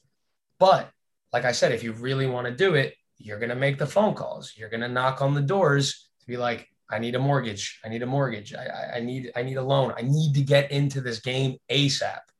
So because I lived in it, I was able to do an FHA loan, which is first-time home buyer, or Federal Housing Administration. So there's a million ways to skin the cat. You just have to start skinning the damn cat. Like, and was it Grant Cardone who taught you about the FHA loan? And no, he taught me about, just like, he gave me the drive and the hunger. All of that stuff came from this podcast called Bigger Pockets. So Bigger Pockets, they were the one who kind of introduced me to, hey, if you buy 100 properties, you buy one property and then you refinance it and then buy two and then refinance by four and then 16 and then 256, you start to like scale compound, like eighth wonder of the world, compound interest. You end up getting to 100 units and each one, let's say you get $200 a month. That's $20,000 a month in rental income. Like, I don't know about you, but like, that's a phenomenal life for me. That's a house on the water. That's a boat. That's the car. That's the traveling anywhere and eating That's whatever. the luxuries. That pays for the luxuries. Exactly. But you have to get there like through making the phone calls and yeah. through jumping through effort. Through jumping off of the cliff, you know, like what's his name always says, Richard Branson, the guy who created Virgin Airlines. Jump off the cliff, build the plane on the way down. Trust me, you're not going to want to die, so you're going to want to build that plane quickly. So you learn, you make the phone calls. It forces you into – now, if I could go back and do it all again, the only thing I would do differently is learn how to model. Model out the project before you just jump in. Because like I literally had a heart attack every single night before bed that this thing was not going to work out. When you talk about model, you talking about once you got the duplex, like making it look better, fixing it up, that type of thing? No. I mean, by modeling, I mean knowing how much the mortgage is going to cost each month. How much, dude, I didn't know I was going to have to pay for utilities and trash and water. I thought the tenants had to, but I had to, right? So I had to pay for utilities, trash, and water. I had to pay for taxes and insurance. No one talks about those lovely things. Yeah, so I might say educate us. So what is property tax? Like what does that mean? Is that something to charge every year? And property tax is a tax that you pay to the government for having your house on that plot of land in a city. You know, it's usually in Florida about, I'd say 1% of the home value. So let's say $500,000, you're going to probably pay about $5,000. And then insurance is homeowners insurance is if a hurricane comes and rips the roof off and knocks the house down next to it, you don't have to cover your roof, pay for the roof and pay for the person next door. The insurance company does. So insurance is also another thing. Utilities, keeping the lights on and the electricity going, water, and maintenance, right? Shit breaks. Like shit is going to break. It will break. Like whatever you think is not going to break, write that down and say, this is going to break. How much can I budget for it breaking? Light bulbs, plumbing, electrical, HVAC, which is, kind of like the insulation that keeps the house warm from getting too hot or too cold. Attic. There's so many variables that go into it, but it's still a very simple game because at the end of the day, when you learn how to model these things, you know where risks can pop up, right? You always want to make your expenses more than you think they are and make your revenue or profits or income less than you think they are. Trust me from experience, that's 10 times out of 10 how it's going to go. So, yeah. Now transitioning to Darshan Group, right? So is that your ultimate goal? Are you looking to house hack and slowly build your... So after I sold that property, I panic sold because again, I had miscalculated how expensive the ownership was going to be, right? There were months I was making money. There was months I was losing money, you know? So it was like, the end of it was kind of like break even, but I bought it at, you know, at a certain price. And then it went up through appreciation because real estate typically, not always, typically gets more expensive over time because land and houses are becoming more scarce as more people are, you know, population growth. So how long did you wait until you sold it? I bought it July 2015. No. July 2018 and sold it September 2019. So it was a little over like about a year and a half. Okay. I remember I was trying to sell this thing. I was trying to sell this thing every day. It was, I had no idea what I was doing. I was so afraid. So I sold it, and thankfully, I made some profits on it, and I took all of the initial money that I invested plus the profits. And I was like, I can't stop. I have to keep going. I got to keep the momentum. So I bought a portfolio of properties in Rochester, New York, super high yielding, right? Dude, there are homes there for $20,000 to $50,000 that rent the same amount as a $150,000 to $250,000 place in Florida. Wow. So you could literally get 5 times the income. Now, one thing you need to learn is with great reward comes great risk. Guess what happened when COVID started? Everyone dipped. People stopped paying. Yeah. So, yeah, pretty much they dipped from paying their mortgages, paying their rent. So there's risks in this game, and I sold it, and I took the money, and now I'm going on to the next thing. And I think the next thing is probably going to be real estate development, where I'm building something, because at this point you kind of have to, like, you got to keep jumping ladders. Like, you got to keep jumping scales. Cause like I could keep growing the rental portfolio, but like, I'm not in it for rents. Like, I'm trying to make profit. I'm trying to grow and build something that I can physically see and operate as a business. Cause it is a business, right? Mm-hmm. You're building the business, and then the income from the rentals is the revenue, is the sales. Mm-hmm. So what about housing has made you stop and be like, this is my thing? Because throughout your whole journey is really you searching for what you want to do. Like People ask me that. People ask me that all the time, and to be honest with you, I think it came from a place of insecurity. Like growing up, my parents, they weren't like, if you mess up, you're homeless, we're gonna kick you out on the street. But like when I was 18, that was it. Like I student loans I had to take out on my own. I had to work throughout college. I was on my own. So shelter was always like this thing that it was just fascinating with me, because I was like, any first time I make $1, I'm gonna try and buy a property. Like, I need a home. I don't want to keep paying rent. I hate paying rent. So when I was knocking on doors, and then I watched Grant Cardone, and obviously Florida, there's so many homes. Like, there's just this thing in my head, this flywheel that starts to spin in my head. And I'm like, look, 80% of self-made millionaires in this country started in real estate. I think it's actually 90%. So 9 out of 10 multimillionaires in this country that weren't given $1 by their parents started in real estate, because the barriers to entry are so low. The government wants you to own property. They want you, because they don't want to have to pay for your housing. They want you to work and buy home.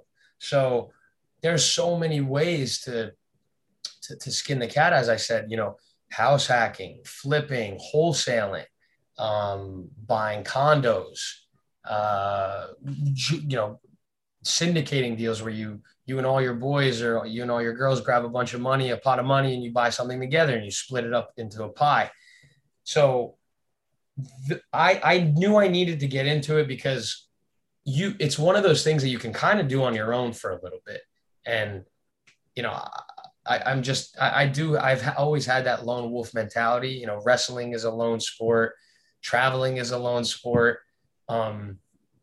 So I knew I just had to do it. But, fortunately, a kid that I went to the University of Florida with, someone, Gita Menace, G, is, the kid is just, he's got a computer in his head, and he sees things differently than I do. And I think I'm also a little bit more brash and emotional than he is. So we kind of like counterbalance each other perfectly. So him and I are probably getting into some deals together, and it wouldn't have happened if I didn't go on my own, and it wouldn't have happened if he didn't go out on his own, because he had to take a bunch of risks as well to get to where he is. So it's like a lot of it is luck and randomness, but a lot of it is just like, I never took my foot off the gas.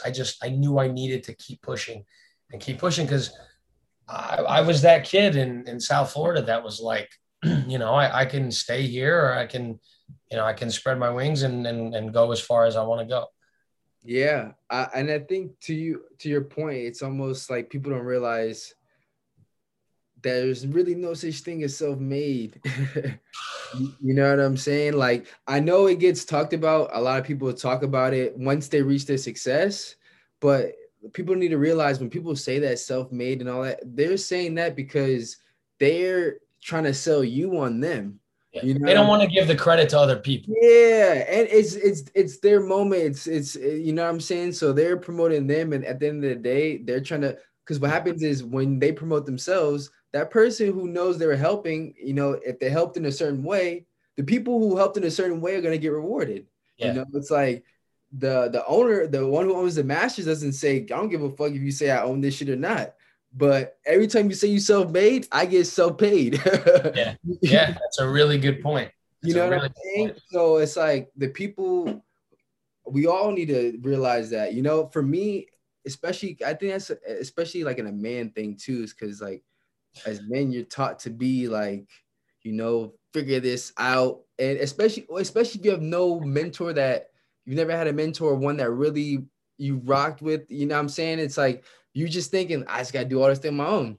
You know what I'm saying? And then, because that's just my situation.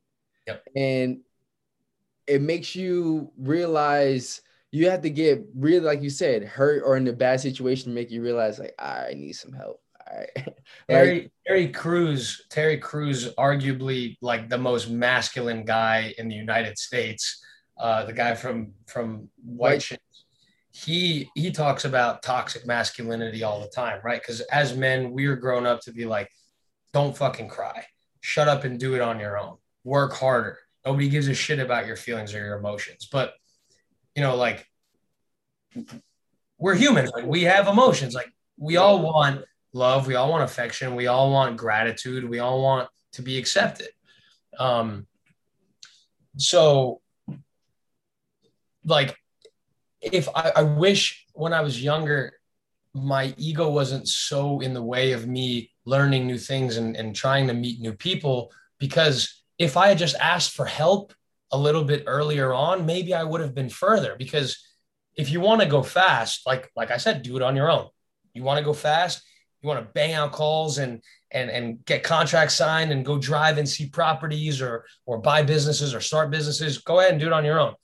But you go so much further when you have a tight-knit group that cares about your success and you care about their success. That lone wolf mentality, it works, but nobody, as you said, is self-made. Like, I want to say so badly, like, man, I got it out the mud. I did that shit on my own. Nobody helped me. But my dad moved from one country to here to put a roof over my head, to get me into a school system that ultimately got me into Florida, to get me into where I am now. Same with you. Your mom, came from, I don't remember. Jamaica. Your mom came from Jamaica to start a better life for you and your family, right? And like, we could say, we did this shit on our own. Nah, they did that shit for us. That's a fact. That's a fact. And it's, I mean, especially, because we're in the process of building the success in the portfolio. But I think the reason why I like having people like us is because you got to realize, like, if you don't enjoy these uncomfortable moments where it's like, I talk about it, like being a sports agent and then having your opportunities taken away from you and everything you think you planned. You know what I'm saying? It's like the old proverb, when you, not even a proverb, but you hear so many times in successful people's lives, when you read these books, they all say, like, I had everything lined up, everything this and that. And then this ninth wonder of the world hit. And then it was, do I want to quit or do I want to continue moment? And everyone who knew that what they have, what they value, what their skill set is, if they knew it was legit, they just kept continuing. And then what happens is, like you said, you get placed in another opportunity to learn another lesson. And it all adds up and builds upon itself if you want it to, if you're intentional about letting it. And then it leads into that moment. And then you get that confirmation, not coincidence moment. And interviewing Malik Zaire a couple weeks ago, right? The former Gators quarterback, and he's like, check your process if no progress. And I thought that was a dope ass line because that's so true. It's like a lot of times you have to realize, why is this not going the way I want it to go? And now people don't take the time to like self-evaluate, because there's multiple ways of what that means. That can mean you're in the right profession, the right career, but you're doing it all the wrong way, like the completely wrong way. Like what you mentioned right now is like Malik, excuse me, Malik could have gone, he could have done one of two, he could have said one of two things, right? The thing that someone who's not self-aware would have said is, that my team sucks, the line sucks, my coach sucks, I got injured and I never wanted to fix it. Or what a self-aware, intrinsically motivated, intelligent person would say is, I'm doing something wrong. My process is fucked up. I need to go back and look at my current operation, my current day-to-day process, and see if I'm not making progress, what am I doing wrong? And it takes a super self-aware person to go ahead and say, if I'm not growing, it's on me. It's not everyone around me. It's on me. That's the hardest thing, is letting, pushing that ego aside and really taking accountability. Do you think it takes reaching a fuck up moment, like a super fuck up to get that? Yeah, I do. I mean, that's because at the end of the day, that's me. That's the reason why I had a super fuck up, and that's how I was able to get that. And it's like it's crazy because like this whole thing is like, we try to mention all this and that, but then it's like, you really get down to the crux of it. It's like, you really gotta push the limits on something and really fuck it up because you're going so hard. And if you don't fuck it up, like, how do you know if you're going hard? How do you know if you're doing it the right way? How do you know that you're making any progress? If it's going perfectly, if it's going perfect to plan, why isn't everybody else doing that? No, but I'm not even saying that. I'm saying like a personal fuck up. Like, yeah. Like yeah. Like not like my career, like not that. I'm talking about a personal fuck up. And I think, it's sad. I think that's really sad, but I think that's really true. And I think, do you want to go ahead and tell people what the personal fuck up was, and I'll go ahead and say mine? Yeah, I think for me, it was excessive, like drinking to cope with shit that I didn't know I needed to cope with. And once I lost something I really cared about, I was like, oh, let me reevaluate what's going on here. Oh yeah. That what you just said is self-awareness, which is something a lot of our peers maybe haven't obtained yet. But it takes an extremely self-aware and extremely talented and intelligent person to realize what you realize. Like, you could have just kept drowning yourself in alcohol and trying to numb the pain of coping with whatever the fuck it was you needed to cope with. But instead, we went to the easy dopamine, right? Drinking and partying and doing all the things that seem to fix things, but in reality just hurt you so much more, right? Like you said, you lost something that was dear to you. So did I. I didn't know that I was going through something mentally, and that I had kind of like this, this mental problem for my entire life. And so did a lot of people in my family, but nobody wanted to talk about it because, it's weakness. That's real. Mental health is everything. And a lot of kids our age, they don't even realize they're coping and masking this pain of issues that they need to deal with at the core, at the root of the issue.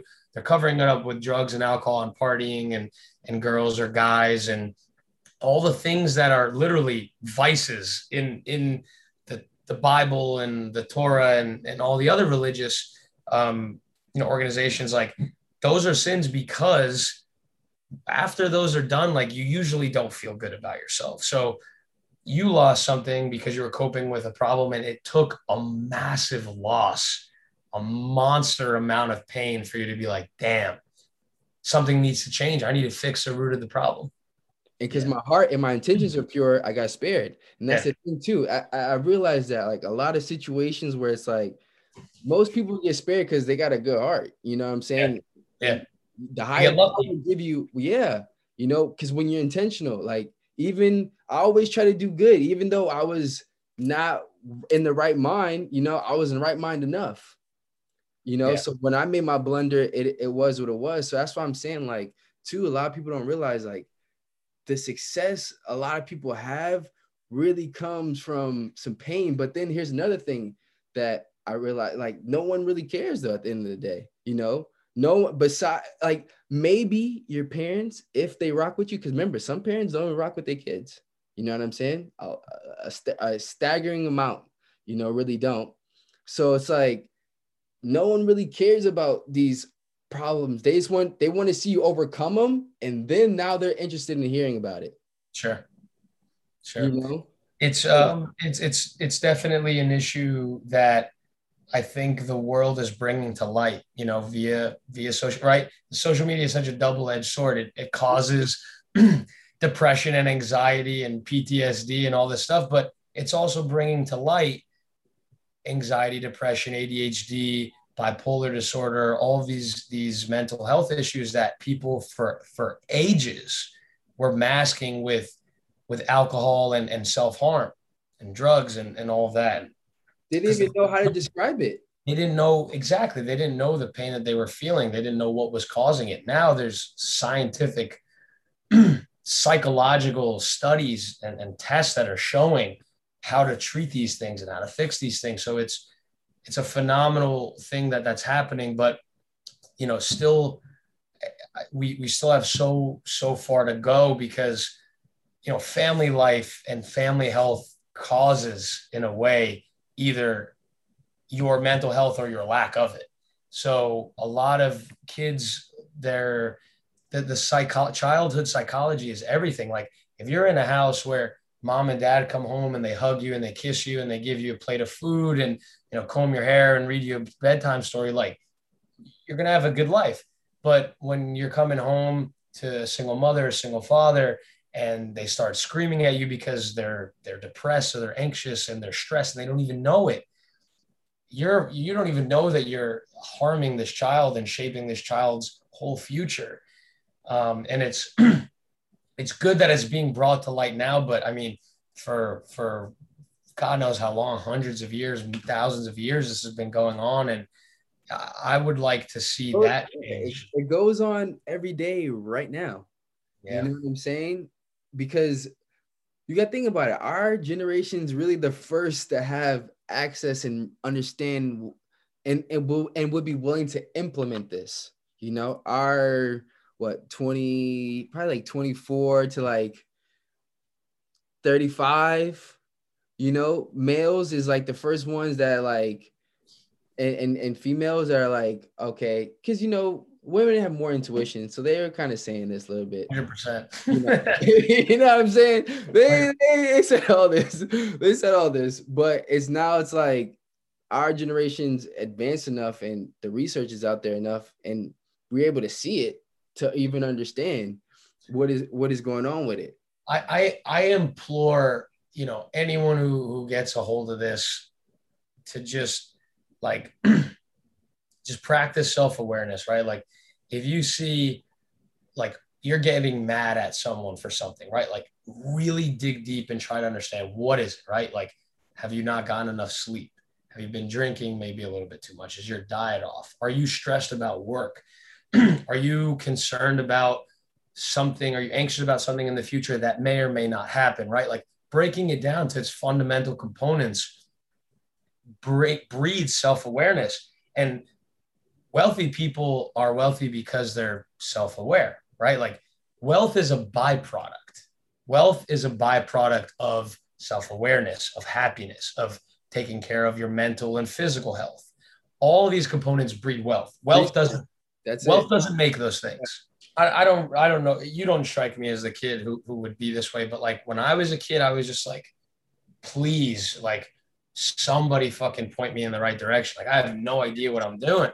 Yeah, bro. I say like I'm chasing this basketball thing. Like deep down inside, I know this is not my shit. I got cut 6th, 7th, and 8th grade, but because I was so passionate, I'm so competitive, and I like to like prove myself wrong. You know, I end up playing basketball all 4 years in high school. I got cut every year in middle school.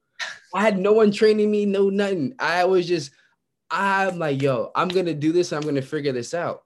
And know what I know now. I wish someone would have directed me into like, yo, use that brain. But it's like no one really was doing anything that's like, this is how I can use my brain to like. We didn't know. We didn't know. You know what I'm saying? And the options I'm seeing, I'm not seeing. We didn't have the iPhone. When did I like high school? You know, I didn't get an iPhone until college. Yeah, college. I was flip phone texting, hitting 4 times to get. I was saying Ask Jeeves, bro. We had Ask Jeeves. We didn't have Google. but you know what I'm saying? And it's just like deeper than rap is just like, yo, people that look like me weren't even in none of these situations 50 years ago, 60 years ago, you know? Like I have a great grandfather, 94, bro. He's seen a lot. Imagine that. Like those eyes have seen a lot and experienced a lot. And he's lived a totally different life than you will. Exactly. You know, just like the people born right now in 2021, they're going to live a completely different life than what we live. I hope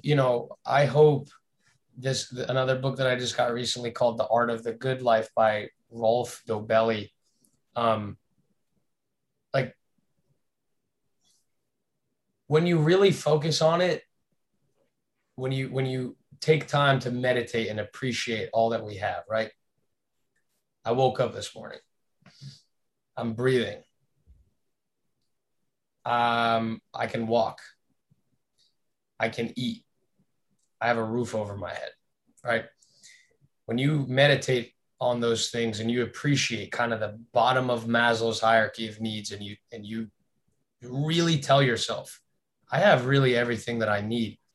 Anything incremental above that should be pure bliss, pure happiness, right? But we catch ourselves like, I hate this shirt, or these shoes suck, or I can't believe that avocado on my sandwich was not ripe. Like you really have to be aware to know that we should be thankful and appreciative every single day that we're on this planet, because memento mori, you know, be mindful of your death, because it can come out of nowhere. We saw it with COVID.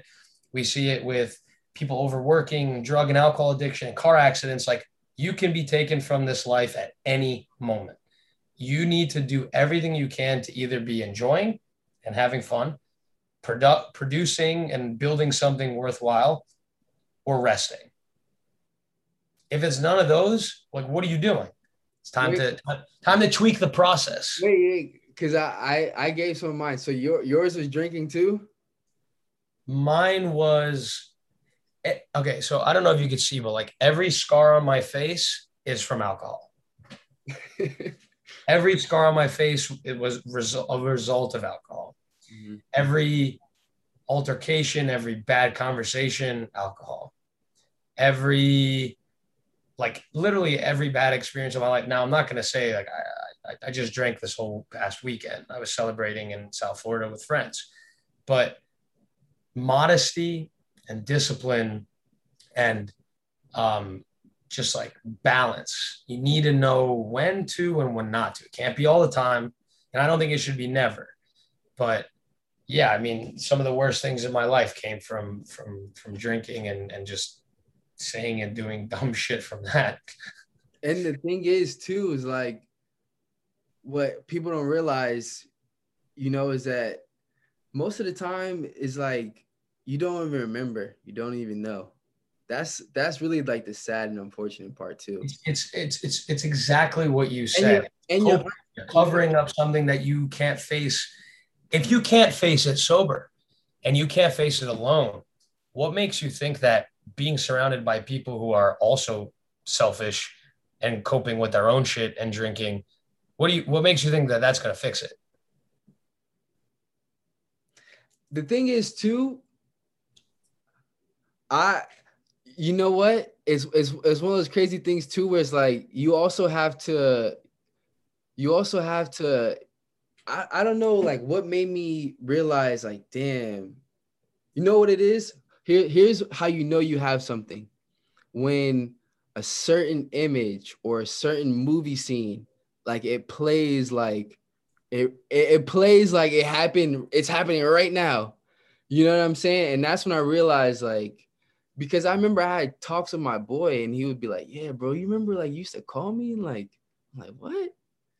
You know what I'm saying? Because shit is crazy how traumatic situations, like, and especially, when you go through it as you don't have, especially when you have no mentor, like no male as a man, like no person that could like, all right, let me chop. Guide you. You know what I'm saying? Yeah. And it becomes very, very challenging. And I know that for me, what helped me get self-awareness, because I had nothing. I say I woke up at 24 years old, like 2-3 years ago. That's when I woke up. You know what I'm saying? And it took Napoleon Hill outwitting the devil for me to like, that made me gain self-awareness. And that made me realize like, we have millions of thoughts every day, and they're not our thoughts. They're just thoughts. And we have the choice to attach ourselves to those thoughts or not attach ourselves to those thoughts. 100%. But I didn't, until I reading that book, I didn't realize it was that deep. It was that, like Napoleon Hill was just so far ahead of his time with crazy, bro. Think and Grow Rich, but like it's he says, not just him, but like everyone who's like self-actualized, like the most successful, happy, intelligent, fulfilled people on this planet, they say the same thing. Like we have bad thoughts, we have good thoughts. Take the bad thoughts, literally put them in a container, throw them in a box, seal it up and put it on a shelf and tell yourself, this is literally like advice from my therapist that got me through that really dark period of my life. She said, put these thoughts in a box, lock them up and put them on the shelf. And when they come back, just know, all right, just put them back in the box and put them up on the shelf again. And you keep doing this and you realize, oh, wait, all these negative thoughts that are coming up in my head, I don't have to act on them. They're not who I am. And I now have a tool to compartmentalize them and put them away. And now the positive thoughts, I have room for the positivity, for friendship, for all the good things in life, travel, food, growth, learning. So, yeah.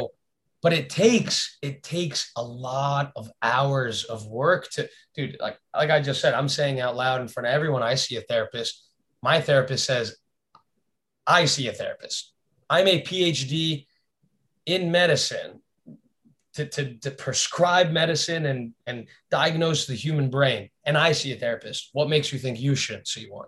So like, if you're going through anything, like you're in a dark period, things are hard, like there's help, get help. There's people out there, talk to people, like talk to good people that you trust.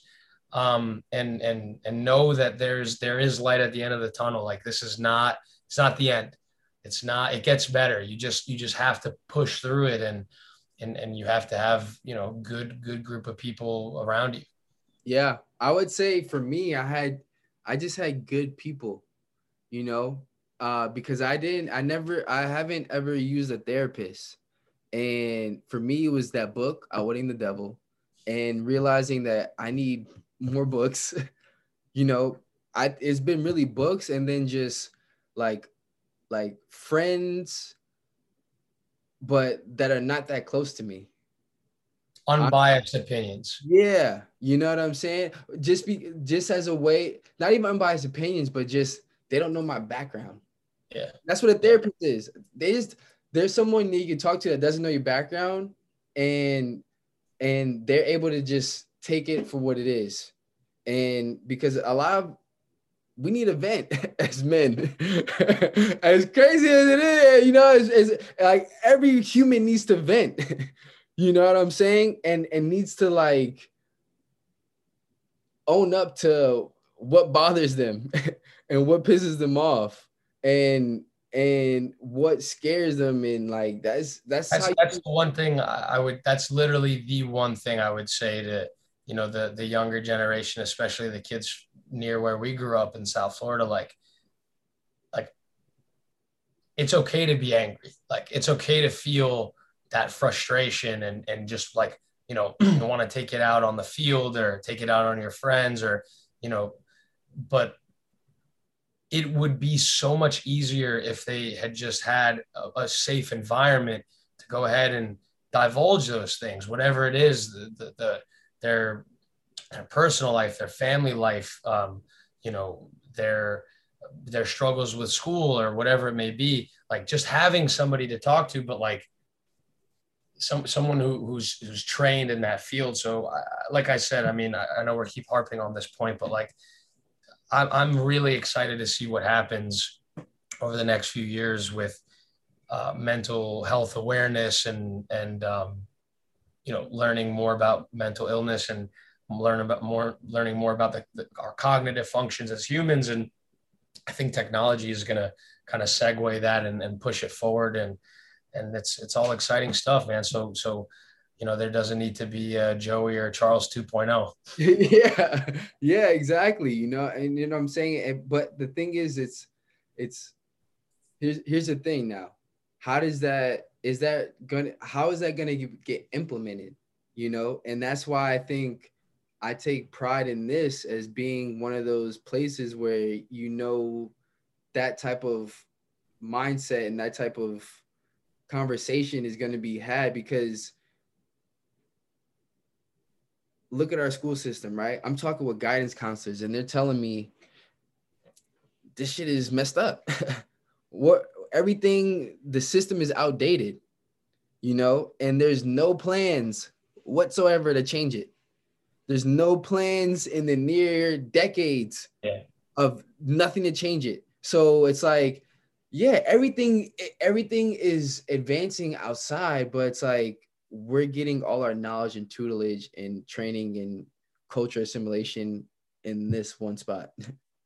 Absolutely. And so that's where the rubber meets the road. And it's like, what was the mark that you left on people? And that's kind of like, the older I get, that's, look, there's a lot of people out there that think I'm an asshole and think that, I am aggressive or a hard ass or mean or whatever. But all those things came from me projecting my own insecurities out onto everybody else. And it took me a lot of self-work to realize, man, no, you're going to lose a lot of good people if you continue to act this way.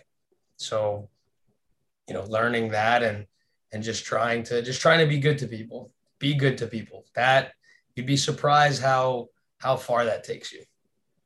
Man, when I realized that, like, I know what I realized that with my sarcasm, bro. And I remember someone saying there's this lady therapist, and she was like, sarcasm is really hidden anger. And I was like, damn.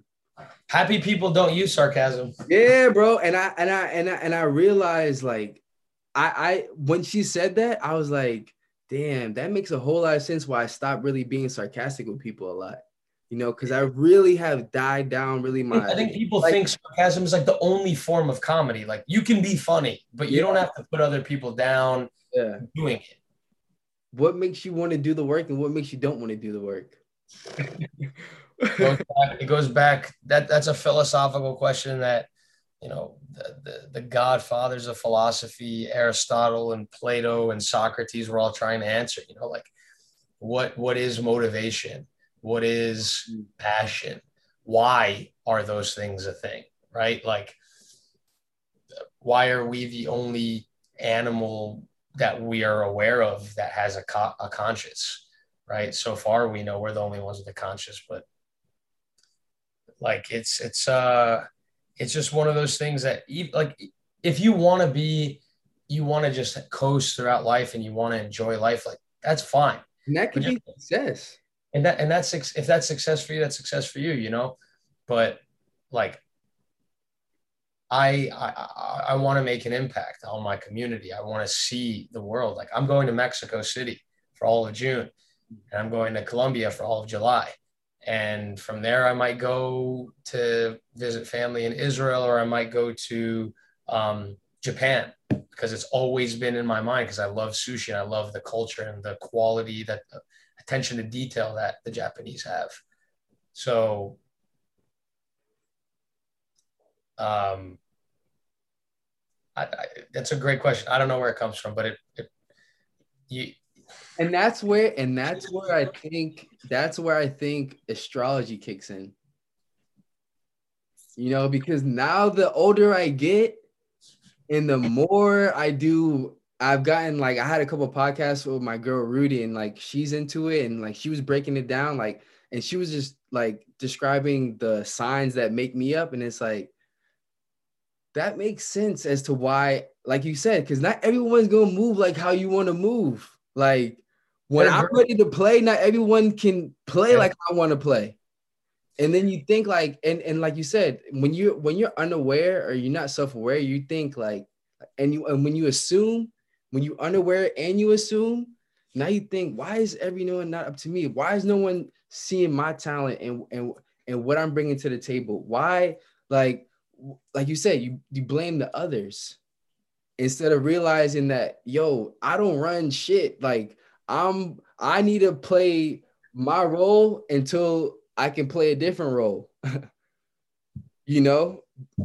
it goes back to the law of paradoxical intent, right? Like you think you want something, then as soon as you have it, you're like, oh, wait, that wasn't what I wanted, right? Like you think you want the fame and the attention and the popularity, but you only get that through skill and through craft and through being a good person. Yeah. The performance, the execution. That's everything. It's everything. It's everything. I mean, like, because you can talk circles and say for years that you're going to do something, but you know, my favorite quote growing up, and it was actually like, I don't have any tattoos, but it was the one I was the closest to getting tattooed, was facta non verba, which is Latin for deeds, not words. And my football coach used to always say it, facta non verba, facta non verba. And growing up is like, damn, but like I'm so good at talking and it's so easy for me to say things. Acting on all the things I say is going to be impossible. So what do? You learn, all right, maybe it's time to stop talking so damn much and it's time to start doing things. And for you to do things, it takes 100 times more energy and 100 times more effort to actually execute and get things done, right? Like I said, I wanted to own that property for a couple of years before I did. But for me to actually do it, it took months of calls and paperwork and transferring money here and there and failures and arguments. And, you know, doing is very different than speaking. Yeah, very different. Very different. And even this, I mean, speaking is hard too, but it's relative though. It's all relative. Like for me, you wouldn't even know, but in high school, it was weird because like in high school, like when I was playing basketball as a point guard, I could talk my ass off. But if it was like a public speaking situation, it was frozen.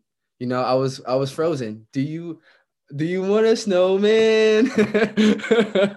I was frozen. You thrive in people telling you no. Yeah. Well, it's not that I thrive. It's just that when you grow up moving every year, bro, every year I'm in a new crib. When you have to live like mad families in one crib, like when you had, you know what I'm saying? When you're not afforded certain, and then you experience certain things, you see certain things, you know what I'm saying? And you have like near tragic events happen consistently over a period of time. Mm. It makes you give less fucks. You know what I'm saying? It really, and it really, and that, those less fucks either be good or bad though. That's the thing. Yeah. You know? You want to make sure that they're, Not a lot of people really want to make those bad into good. yeah. Yeah. I mean, it's the age old Yeah, light, dark, yin and yang, good yeah. versus evil. Do you use it for good or do you use it for evil? And I think it's easier to be good. It's easier to do the right thing over the long term. It's no, it's better for you. I wouldn't say it's easier because guess what? The truth is probably the most hated thing. One of the most top three most hated things. And that's a good thing. The truth is a good thing. And that's top three most hated things on planet Earth right now. Would you agree? Who People likes the fucking truth?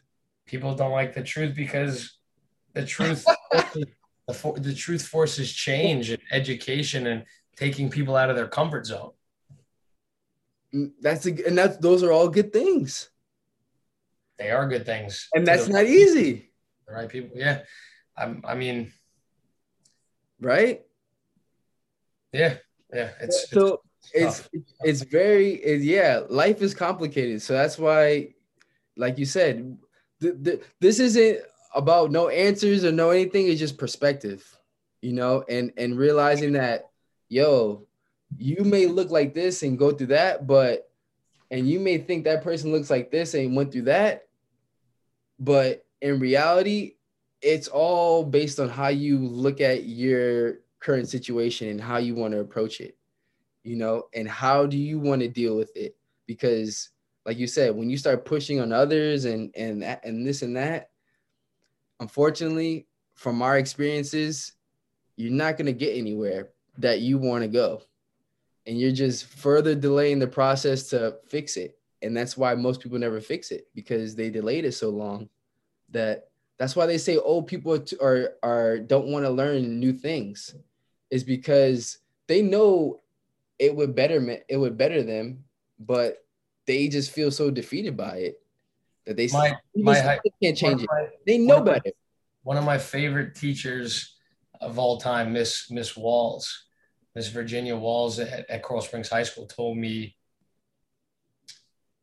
don't ever stop learning. Like, do not ever stop learning, stop growing, because the minute you think you know everything and everything is gravy and you're on the top of the world and you've mastered all crafts and you know all the knowledge in the universe,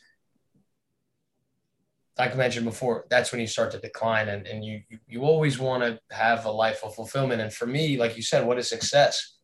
Success is happiness and motion. But what moves? What is the motion behind happiness? It's continuously growing and progressing and adding new things into your life, and sometimes even subtracting bad things. But it's all about balance and having good people, and like, the richest people in the world, and they've obtained all the wealth. They all say the same shit. Like, the new literacy, right? It's not really reading or writing, because now with audible podcasts, YouTube, you don't have to read no more. You could be functionally illiterate. So now it's about learning, unlearning, and relearning. I'll challenge you and say reading sucks because it shapes the mind more so than any other form of learning, right? Like, I crush audiobooks. Like, I love audiobooks. I love podcasts because I'm an auditory learner as well. But I retain and I read more. I retain more from when I read, and I also feel like I earned the information because I literally had to go word by word, line by line. So not to like, I'm not like going against your point, but I'm saying for everybody, like everyone learns differently, but don't just choose one route. Don't just watch videos, or don't just do podcasts, or don't just read, or don't just write. Make sure you're incorporating kind of all of that in together. Um, and then, yeah, there is a new literacy. Like it's the fucking internet. You have to know how to read. I think that's, well, because at the end of the day, there's contracts that, I mean, the US business, US life is governed by contracts. So you have to know how to read. You know what I'm saying? At the same time, that's just how it goes. At the same time, you could be successful without reading, in my opinion, because I would say you word for word, I mean, line for line, reading like that. In order for you to internalize it, though, you're still gonna have to take notes. 100%. You know what I'm saying? So it's like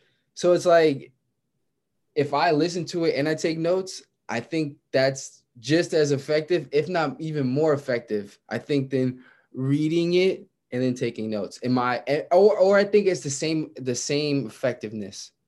The same effectiveness. There's a lot of people that, who have ADD or learning disabilities, ADHD. I have ADHD. Mhm. People with learning disabilities learn by doing, by feeling, by writing, by making. Yeah. There's so many different ways to learn, and there's no one way, right? Like, you don't have to be a genius at math. You don't have to be a genius at writing or English, or just someone who just is a speed reader.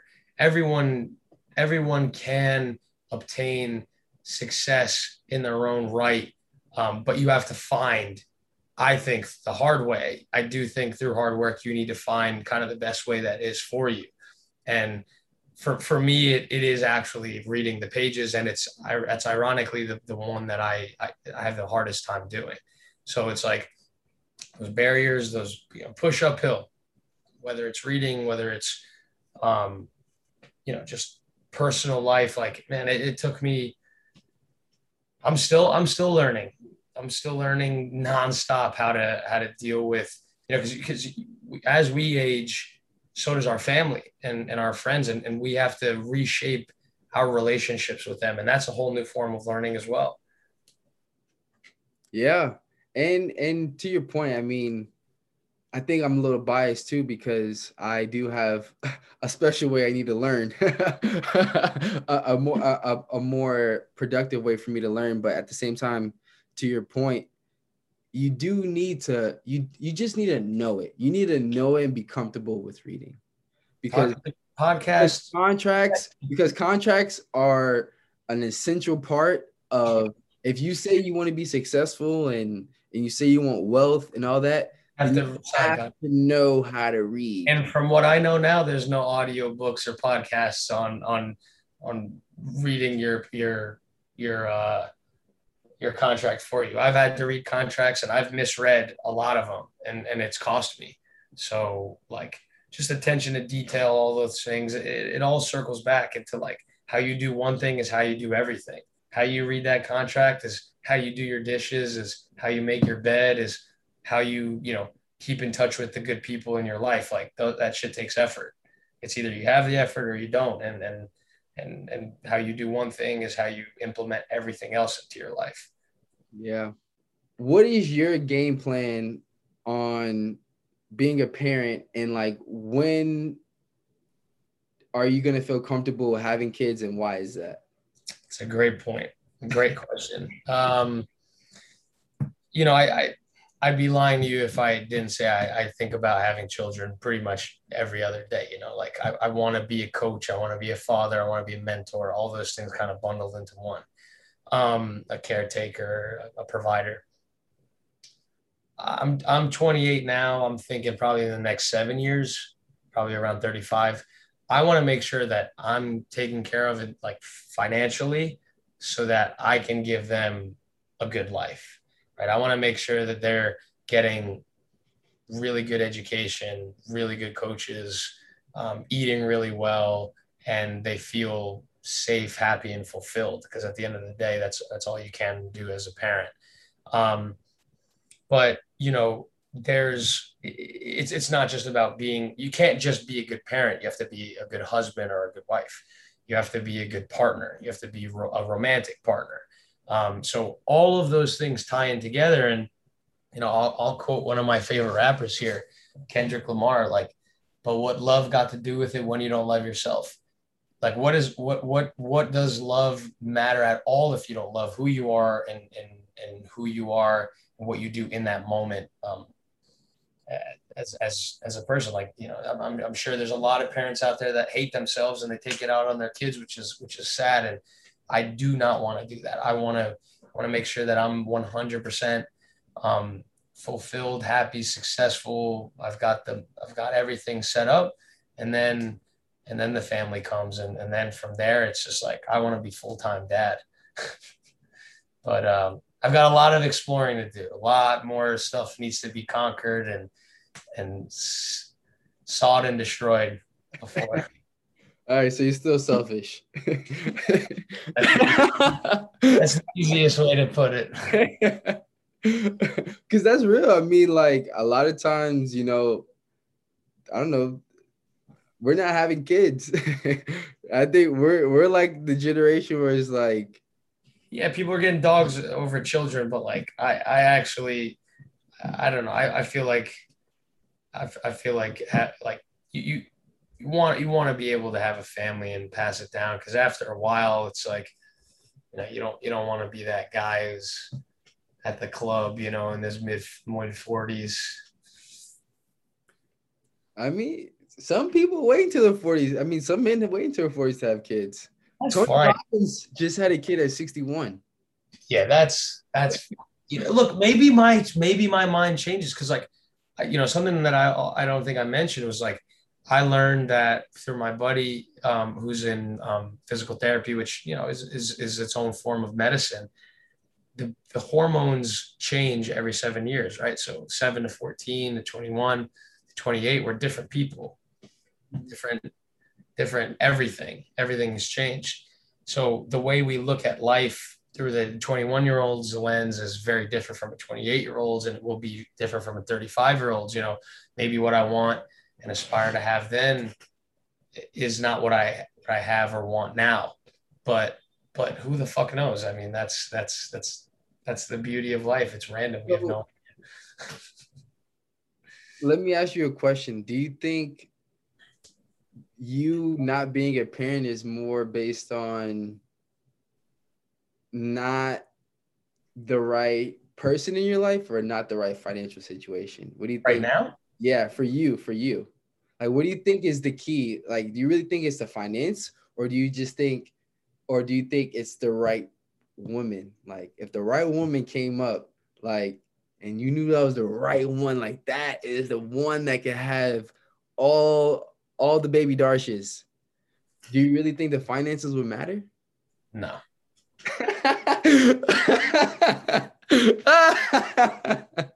Yeah, I tell you, be real. Come on, man. You capping. I knew you were capping.